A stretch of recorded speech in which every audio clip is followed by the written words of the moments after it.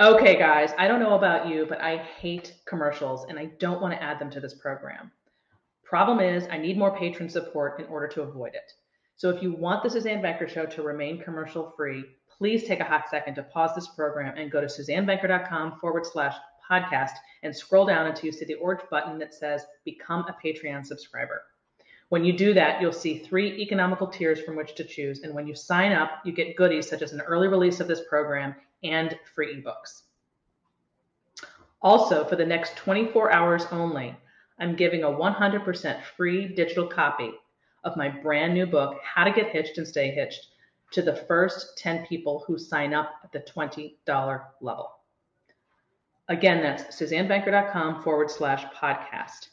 Don't wait, because if you're anything like me, you'll intend to do it and then it'll get lost in the shuffle. So pretty please do it now before you forget. It's easy to hit pause, and when you come back, I'll still be here and you won't have missed a thing. That's suzannebanker.com/podcast. And now on with the show.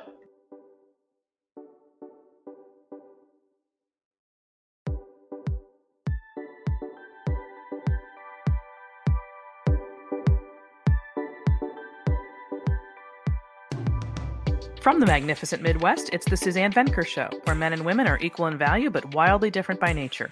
Join us here every week when we challenge the culture's hugely flawed narratives about men, women, sex, and love. From coast to coast and from around the world, thank you for joining us. Okay, everyone, I know I said you'd be hearing only from me in the coming weeks because How to Get Hitched has now hit the market, and I'm going to be talking about this topic in the weeks to come, but since last week's episode, I came across this article that is so aligned with the topic of my new book that I just had to ask the author, Carrie Gress, to come on the program to have this very important conversation with me. After that, I promise it will just be me again. So just to recap for those of you who may not know, despite the title of my new book, How to Get Hitched and Stay Hitched, it's not actually about marriage per se. It's about how to incorporate marriage, if that is what you want, into your life plan. In fact, if you're currently in college or you're a recent grad, you still need this book, even though you may not have marriage on your mind, because building a relationship that lasts and a life that works begins long before you say I do. And the number one thing standing in the way of young people, women in particular, getting the support they need to build such a life is precisely what Carrie Gress laid out in her article entitled, Why Don't We Tell Women What's Making Them Miserable? Side note, if you want to read that article, just Google that title. Why don't we tell women what's making them miserable? She writes, over the last 5 decades, a carefully constructed closed system has been created so that anything outside its boundaries is almost unthinkable. Hollywood, universities, politics, the fashion industry, magazines, daytime television, and book publishing generate enough ideological tail weaving to make sure there's only one narrative in town. But more satisfying ways to live do exist. Ways where dignity is honored, health is valued, body parts aren't ignored or rendered useless, and relationships, which are at the true heart of most women, aren't fleeting or shallow, useful or convenient, but deep, abiding, and life-giving. If only we could find a way to tell this to every woman. So now you know why I wanted to have her on. So without further ado, let's bring on Carrie Gress. Welcome to the show, Carrie. Well, thank you. It's really a pleasure to be here. It's so nice to meet you. I've definitely read your work before, and I've never met you, though, and this is really awesome to do so. Well, thank you. I've been watching your work for a long time. I have an aggregate site, and we always post your pieces when we find them because there's just so little out there that has that kind of truth and wisdom. So thank you for your work. Yeah, we are definitely like in a very small club, right? Fighting a big machine. Yeah. Okay, so I have brought you on today because you wrote a piece in National Review earlier this week called Why Don't We Tell Women What's Making Them Miserable? Which of course caught my eye. And yeah, and then when I read it, I'm like, oh my gosh, this could be a complete promo for my book, which is out just this week. So because I'm in the throes of that, I just had to have you on because I've been doing these solo podcasts, and I just want to have someone else on there to talk about this book. I think that'll be very helpful. So I'm going to read from your article, and we're just going to go through it and talk about this really, really important topic. Okay, so the gist of it is that over the last 5 decades, you began, feminism has made a long march through American culture, but happiness metrics confirm that women are struggling. Suicides, depression, substance abuse, and sexually transmitted infections have all increased dramatically over the past 5 decades. More specifically, just in a general sense, women aren't becoming happier, just more medicated.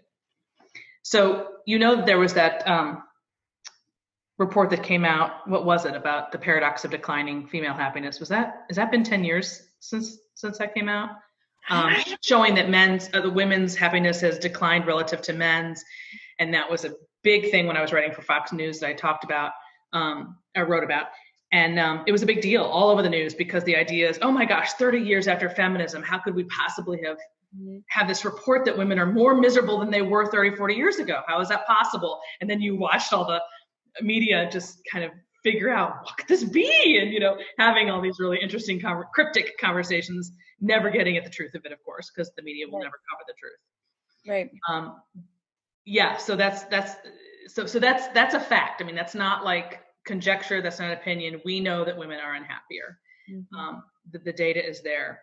Mm-hmm. And you write in this piece that it is striking to consider that as a culture, we do so little to help women, basically ahead of time is what you're saying. And you write that most American women with money, degrees, or connections will never hear that our culturally prescribed feminist lifestyle is the source of their unhappiness, struggles, and feelings of emptiness. It just seems that we allow women to free fall into truly awful states. Yeah, it's true. Yeah. No, I think this is really the saddest thing. And I continue to be amazed at the how much feminism has packaged itself as sort of this whole, it's like a Happy Meal or something. Like in order to get the prize of being able to vote or own a home, we also have to have abortion packed into that. All of these things, all these lies of, our children are going to be the obstacle to our happiness. Our husbands are an obstacle to our happiness. It's fascinating to me how they've made it the case that all of these things have to be together. When in fact, these are totally separate issues that have come about over separate decades. And so anyway, I think this is really the saddest part, is that even to get women to sort of look behind the curtain, and I know this was true for myself. I mean, I remember this guilt of feeling like I couldn't possibly, say that something's wrong with feminism. After all, I own a home, or I can vote, or, whatever exactly goody it is that I think that I've gotten from feminism. So I think that that's been one of the things that's just so frustrating, is to sort of get women to see, like, these things happen at different times and different trajectories, and they're not, feminism, the way that we know it today, is really motivated by Marxism, and it's got this occult piece that also is an engine of it. Absolutely. And we're not paying attention to those things. And so that's, one of the things that is just really important, I think, even just pointing to why women are unhappy, is to sort of say there's more behind the curtain than what we're really seeing. Bingo. Exactly. And then the problem is, of course, there's too few of us doing that. So it's going to take twice, 3 times, 10 times as long right. as it took feminists over the last 40 years to do the damage that all the damage. And they're the ones that control, the airspace as well. So, and how we're viewed and all of that. So yeah, it's really, they control the message at this point. So that's why, lately my argument has been, to me, because there are so few of us willing to do that at the end of the day, it really comes down to, in my opinion, parenting. Yeah. That teaching your children, like, for example, I have 2 kids, one boy, one girl. Neither one of them have fallen for any of the stuff that so many of their contemporaries have. Mm-hmm. And there's just no way that it's not because they grew up in the household that they did. They were constantly getting pummeled with the truth, constantly. Right. We were on it like, bees on honey when we heard anything that was sort of not accurate. Mm-hmm. thrown at them. Now they were in private Catholic schools, so it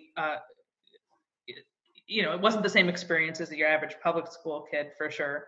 But it's getting in everywhere, really, and it's just a matter of Yeah. time. So Yeah. so the reality is most parents aren't going to either be aware enough in terms of knowing how to counteract those messages. That's part of the problem. It's one of the things that I want to help them do. Mm-hmm. Um, but to know how to talk to them in a way where they can be heard. Mm-hmm. You brought up a really interesting point that you're absolutely right. People are afraid to say anything against what has come to be known as women's empowerment, which is a great word that's been completely abused, because they think that means that you think that women should have no rights or no say or whatever. That's the fear that they've instilled in people to keep them frozen with fear. Not unlike what's going on with COVID, but we won't get into that. Just so much misinformation. So it's the subtlety of it that's the most concerning, because the obvious, ranting and raving, the vagina hats or whatever that was, all that stuff is really obvious. Most people will respond to that pretty positively. I mean, happily talk out against it. But it's the subtleness in the messaging through the media, through Hollywood, through television, through social media, through all of that, where there's this assumption that there is no other way to think. It's just one way. And if you veer from that, there's something wrong with you. You're backward. And as we can see from the last year, people want to follow. They want to go where they're comfortable. Yeah. That's what makes it so insidious. You're absolutely right. And I think that is the amazing thing. I talk about this a lot, is that, like you said, this dichotomy of either you are engaged and healthy and happy woman that follows along, or you're really a doormat, or like you said, you don't want to empower women, or and invariably these conversations always lean. I didn't mention once the working women or anything, and it's amazing to me how much of a conversation that brings up with people in boxes and whatnot. Like that wasn't even part of the discussion, and yet that's what comes up, is that concern that you're gonna turn us into the Handmaid's Tale kind of thing. And that's how they've been so effective. Like you said, the subtlety of, like, let's put the Handmaid's Tale and just completely characterize anybody that disagrees with us in with these awful robes, and give women sort of this framework that they can think of the opposite. But there's no subtlety of what's in the middle. What does it look like when you have a woman who honors her husband and honors her fertility and honors her intellect, and all of these pieces exactly that they are claiming that we couldn't possibly be happy with. So that's so much about what the book is about, that's out this week, which is actually titled How to Get Hitched and Stay Hitched. But it's about so much more than marriage. It's about exactly what we're talking about. How do you build a life that works? How are you going to take all these pieces and put them into one package? Is there a way to do that that's different from what you hear in the media? And my answer is yes, it is. And I lay it out in the book. It's a roadmap. So let's go back a little bit to your article here. You write that the regnant belief is that human nature is plastic enough that we can do whatever we want, consequence free. But so many devastated lives paint a different picture. The progressive solution, which has been cycling around for decades, has been to fix or shore up problems with more government assistance and programs. Remember Julia, the imaginary woman. Oh my gosh, do I remember this? The imaginary woman who never needed a man. I don't know if anyone listening remembers this, and I can't remember how many years ago, but it was during the Obama administration. And they had this caricature of this woman, Julia, and they showed her from birth to death and how she was going to live her life. It's a different kind of roadmap than my book, let's say, and how you never need a man because the government's going to step in and take care of you every step of the way. And you write, this unintentionally dystopian portrait thought up during the Obama administration was meant to let us know that the government is here to supply our every need from birth to death without placing any kind of demands on our behavior. Rarely is the suggestion made, you write, that women have been sold a poisonous lifestyle and that the behaviors implied in that lifestyle are what actually needs to be changed. Let's talk about what those are. What are some of those? Well, obviously, the first one is with regard to our fertility. It is this belief, this lie that has been perpetuated since the start, that children are the obstacle to our happiness, that if only we didn't have to have them, we could have the careers that we wanted and the kind of happiness that we want. And I think this is the most insidious one because, of course, there's so many consequences that come, certainly with the abortion culture that we've got today, where it is, shout your abortion, and kind of this idea that it's almost a rite of passage. Even, you've got people. Well, the Hollywood star who thanked. Right, exactly. It's just, yeah. Right. It's I couldn't have made my career but I never would have had the success if I had had that baby. We hear that over and over again. So I think that is certainly the biggest piece. And I've written extensively about this in terms of what does it do even when you become a parent, that you have virtues that grow just by default because you suddenly have someone outside of yourself that's pulling you out of yourself and kind of mitigating your narcissism and all of that. So from the very beginning, that is the main piece that I think that they've tried to take away from us, is our motherhood and the kind of gift that is. I mean, even, and that's what makes so much confusion about our own bodies, even, the fact that we don't know what to do with boobs. We don't know what to do with our uterus. We don't know what to do with our period anymore because none of it makes sense outside of this context. Mm-hmm. So I think that that's really the biggest piece where they've been so successful. And then of course, and I always marvel at just the talking points. The talking points haven't changed that much in 50 years. And part of that is our fault. We haven't pushed back enough. But, these very effective lines like, my body, my choice, and destroy the patriarchy, all of this. And of course, ironically, while they're telling us we need to destroy the patriarchy, they've built up this matriarchy that is just controlling everything. And I talk about that extensively in my book called The Anti-Mary Exposed: Rescuing the Culture from Toxic Femininity. Let me stop you right there about that book, because I've had people ask me to have you come on for that book, and I'm apologizing both to you and to them that I have not read that book. I am aware of that book. This is the author of that book. I'm so sorry.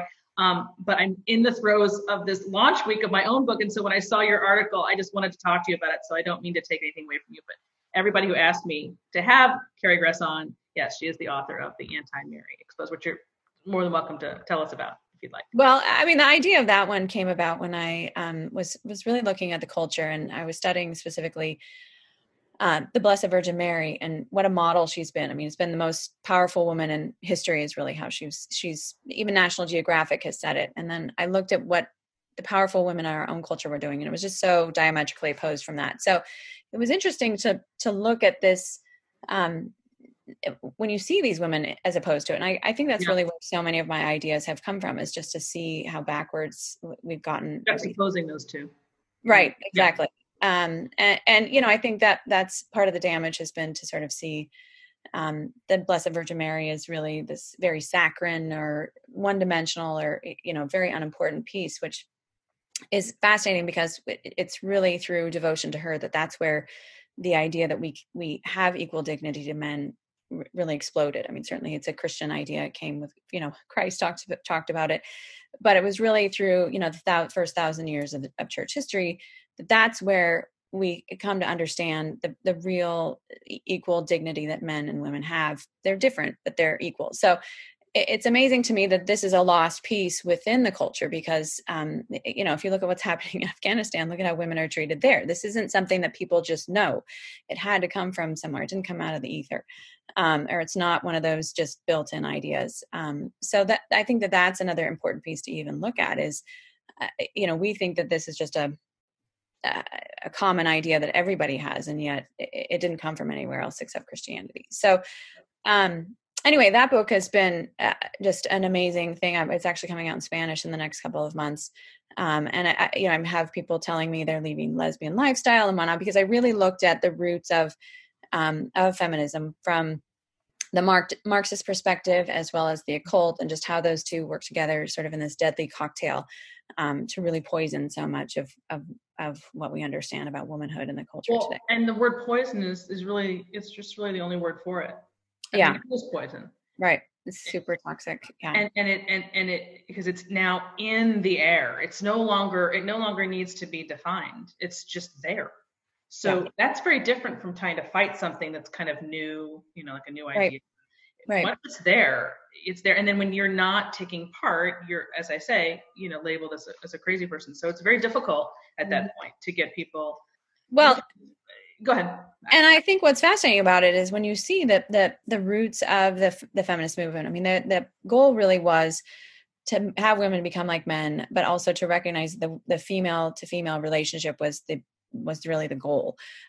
You can see very clearly this is a stepping stone to get us to all the LGTB nonsense that we're dealing with now. That's really a fourth wave of feminism, but it also undergirds a lot of the critical race theory. It's all this idea of victimhood and Marxism and distorting the family and destroying the family. Yes. And so these are kind of the building blocks. So it's really interesting to me, actually. I'm sure you've thought about this, but I'm amazed at how much pushback the critical race theory is getting, but it's harder to see the pushback in the family. When you're dealing with something like feminism, because I think it is so entrenched and nobody wants to fight with their wife, and nobody wants to get in these arguments within the family. So it's an interesting thing to see. That's a really good point, Carrie, because that, I don't know whether that was, I don't know, that's a coincidence, but what's one of the reasons why they're able to be so successful is exactly what you just said, because men are not made to fight with women. Right. All they want is for them to be happy. And whatever you tell them, for the most part, that's going to make you happy, they're going to abide by. And so for 30, 40 years, they've been hearing, this is what we want to do with our lives instead of this other thing. Okay, go ahead, do it, And then what's happened is there's been a huge reaction to that, both in the relationship between women and men, but also in men stepping back. Because once women start to step up, they don't want to compete with them. So they just naturally took a step back and stopped trying as hard. And now women are up here and they say, well, I want a man who's equally or above me. And they're not finding him because the men aren't becoming successful anymore. It's a mess. It is a mess. Yeah. And it's off of human nature, because that's the human nature. That's just the nature of man. And you can't undo it. So the only way out is to undo it. Yeah, exactly. That's kind of my argument. No, and I think you're exactly right. I mean, even look at Adam and Eve. Adam didn't want to fight with Eve. I mean, this is really using human nature against us in such a distorted way. So, and actually, that was one of the fun things about my book, was actually not coming after men in this book. I had some woman say, you don't put any blame on the men. I said, well, we've put blame on them for 50 years. I think we can have one book that isn't exactly. Just to give them a space where they can look at things from a totally different perspective. And I'm finding too, even in the talks that I give, you can almost see visibly this angst and irritation sort of melt out of the shoulders of men when I talk about this, because suddenly it goes from their irritation to sort of a sense of pity, because they realize this has been force fed to us.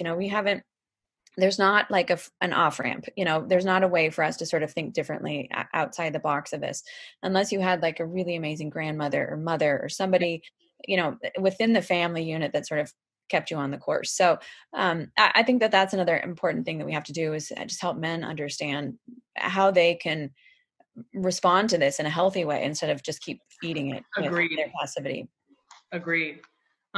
Okay, so and the way that I'm choosing to respond to it, or to deal with it, that's very different from yours with your book, is, look, I'm not worried about the people who buy into all of it and are proud of it and are happy and want to go do their thing. I'm here for the people who know that something's very wrong, that it goes against what they want, and they need support and encouragement for building a life, and this is key, building a life that includes a lasting relationship, i.e. marriage, that's what it's going to be for most people, and a balanced life. Yeah. And that's not something feminism can ever offer you. Neither one of those things, right? No. You're anti-man, anti-marriage, anti-family, so there's that. And also, they don't want you to have a balanced life. They want you all in, all the time, in the workforce, and get the hell out of the home. And broken and broken and of all sorts of medicine, medication, whatever it is. Yeah. Mm-hmm. Yeah. So there is no road path for the healthy young woman who's coming up, and again, knows something is awry or amiss, but just doesn't have anywhere to go. So that's the point of this book that's out this week. Now you write in here, which this gets into what you wrote here. What then should be, what if there is another way of living, one that doesn't lead to the predictable road of confusion and despair? What should we be conveying to women of every economic and ethnic stripe to help us have fulfilling lives? There are basics such as don't sleep around, don't do drugs, Don't have abortions. Stop blaming the patriarchy. Find a purpose outside of yourself. Cover up some of that skin. I love that one. Don't overspend, and figure out what is truly good, not just what celebrities say. None of these suggestions is revolutionary, especially if one looks honestly at history or human nature or psychology. It isn't new. It only feels new if you've been born, I don't know, if you were born in the last 30 years, right? Maybe 40, I don't know. I'm 53. So I was born in 1968. And it's astounding to me when I think, I mean, so much has happened in the last 30 years.